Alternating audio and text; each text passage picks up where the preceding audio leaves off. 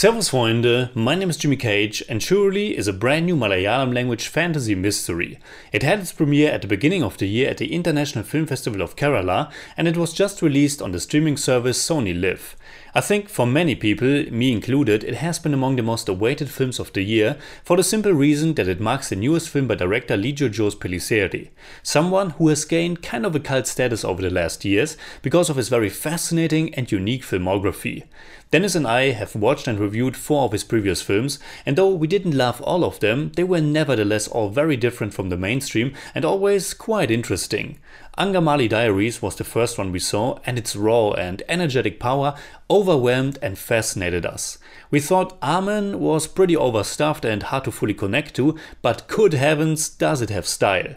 His 2018 comedy drama Ima Yao is the one we truly loved, and I think it's probably the sharpest, most poignant and most humane film of his. 1 year later he did Jallikattu, which was just about 90 minutes long and a rousing allegory executed as this never-ending, beautifully coordinated chaos. And I think, kind of surprisingly, it was picked as India's official entry to the Oscars. So expectations were certainly high what Pellissery is bringing to the table this time, as all of his films have similarities but are also quite different from each other. I still have to watch his first 2 films Nayakan and City of God, as well as the 2015 action comedy Double Barrel, but I think it's safe to say that Churuli is his most surreal and enigmatic one yet. It's a mystery, but one where you shouldn't expect any clear answers at the end. There's certainly room for interpretation and there might be hidden layers to it, which can be intended or accidental.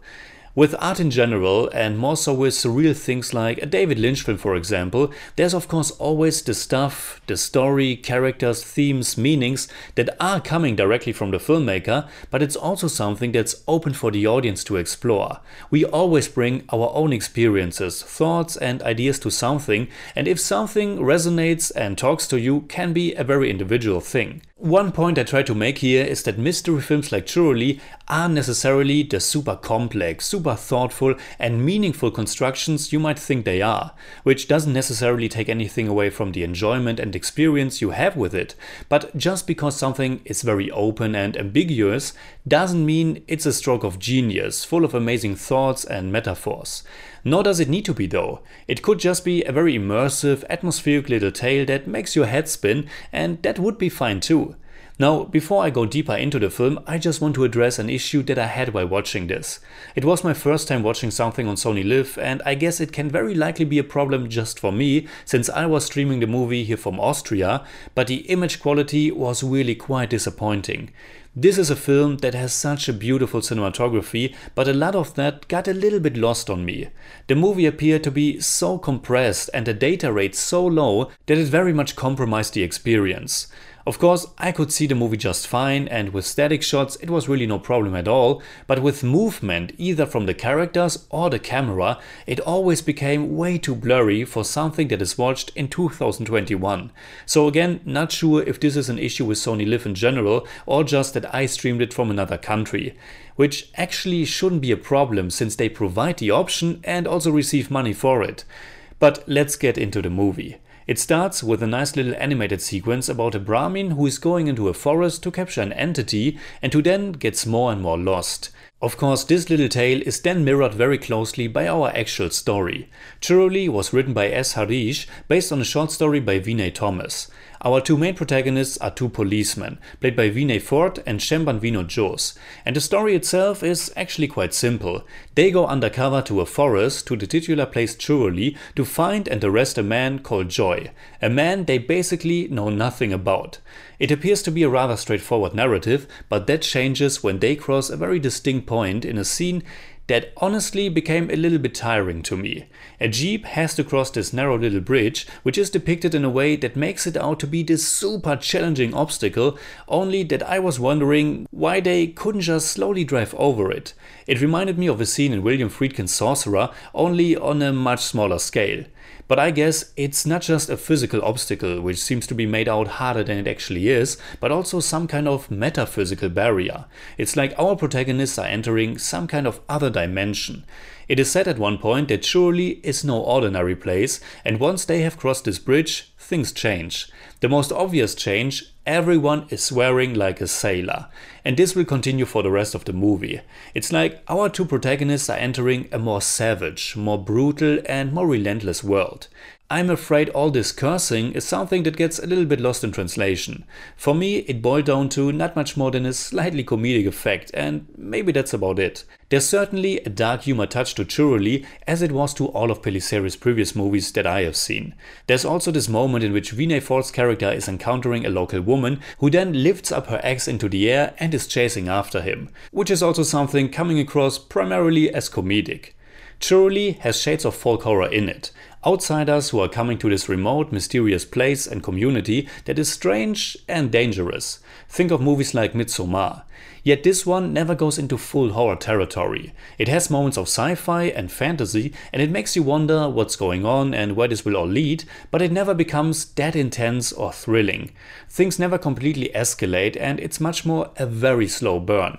The big motif of the film is a spiral, which is allured to or directly shown in many instances. For example, early on, when our protagonists arrive in a bus that is slowly approaching on the curved road in the middle of nowhere. Churuli is about this spiral, this labyrinth that leads our protagonists and us, the audience, to some mysterious place. It's like they are getting stuck in limbo, getting lost in time and space. And I was quite intrigued for a while, as Pellissery and his team are able to create this really dense and captivating atmosphere. The feeling that there is something more behind the endless images of nature, that there's a foreign power or dimension, if you will, that's somewhere in between the real world. The forest, the woods, as something mysterious and possibly dangerous, is of course again a very common motif in horror and fantasy. It also reminded me a little bit of the Andrei Tarkovsky classic Stalker, in which two men are entering a mysterious post-apocalyptic zone, a place that is also very much just like the actual world, but somehow, through the way it is captured, more than that, something metaphysical. The cinematography in Churuli was done by Madhu Neelakandan, and the setting and atmosphere are what I enjoyed the most. Almost equally important for that is the remarkable sound design that is able to immerse you into this world through its combination of nature sounds and some otherworldly noises. With that being said, I also felt the movie is really lacking some focus, and the bare-bones story doesn't really go anywhere for a majority of the time. And when it finally does go somewhere in the finale, it wasn't nearly enough for me. And again, some of it just felt more comedic than anything else. When our protagonists are threatened to get killed, I really wasn't feeling any menace. And in general, I felt very indifferent because the characters, and to be honest, also the performances, didn't really hook me. They did at first, and the dynamic between the two of them had potential, and there are indeed a few interesting aspects about how each of them is influenced and changed by this new world. Yet I still didn't really care, and to be honest, I thought Vinay Forrt remained rather bland in the role. He should be the one that really connects us to it, who is slowly absorbed by his surroundings and turning mad. But as it is, it wasn't really gripping at all. Chemban Vinod has a little bit more gravitas, but I felt the only strong presence came from Jaffer Idukki, who I enjoyed very much. Towards the end there are also two other familiar actors in very small roles, but that didn't do much for me either, as I felt the whole finale is rather lackluster and had a strong continuation and escalation from what came before. And somehow in the end I was reminded of that earlier scene where the truck is crossing the bridge. The film has its strong points, mainly the dense mystery atmosphere, but it never amounts to much or meaningful and felt rather tedious and random. One can always say with movies like this that you have to watch it again to pick up on more clues and layers, but for that a movie needs to have better qualities that make me want to spend the time again. And unfortunately with this one I don't really want to. I don't think it's a bad film at all, it had me intrigued for a long time, but then it still lost me because I think it itself is rather lost about what it wants to be and say. So in German I'd say: Es ist Verlass darauf, dass Lijo's Pellissery einen Film abliefert, der anders und zumindest interessant ist. Aber Churuli hat sich für mich leider doch irgendwann zu sehr selbst verloren. I give Churuli 5 out of 10. It's more like 5.4, but I don't do that.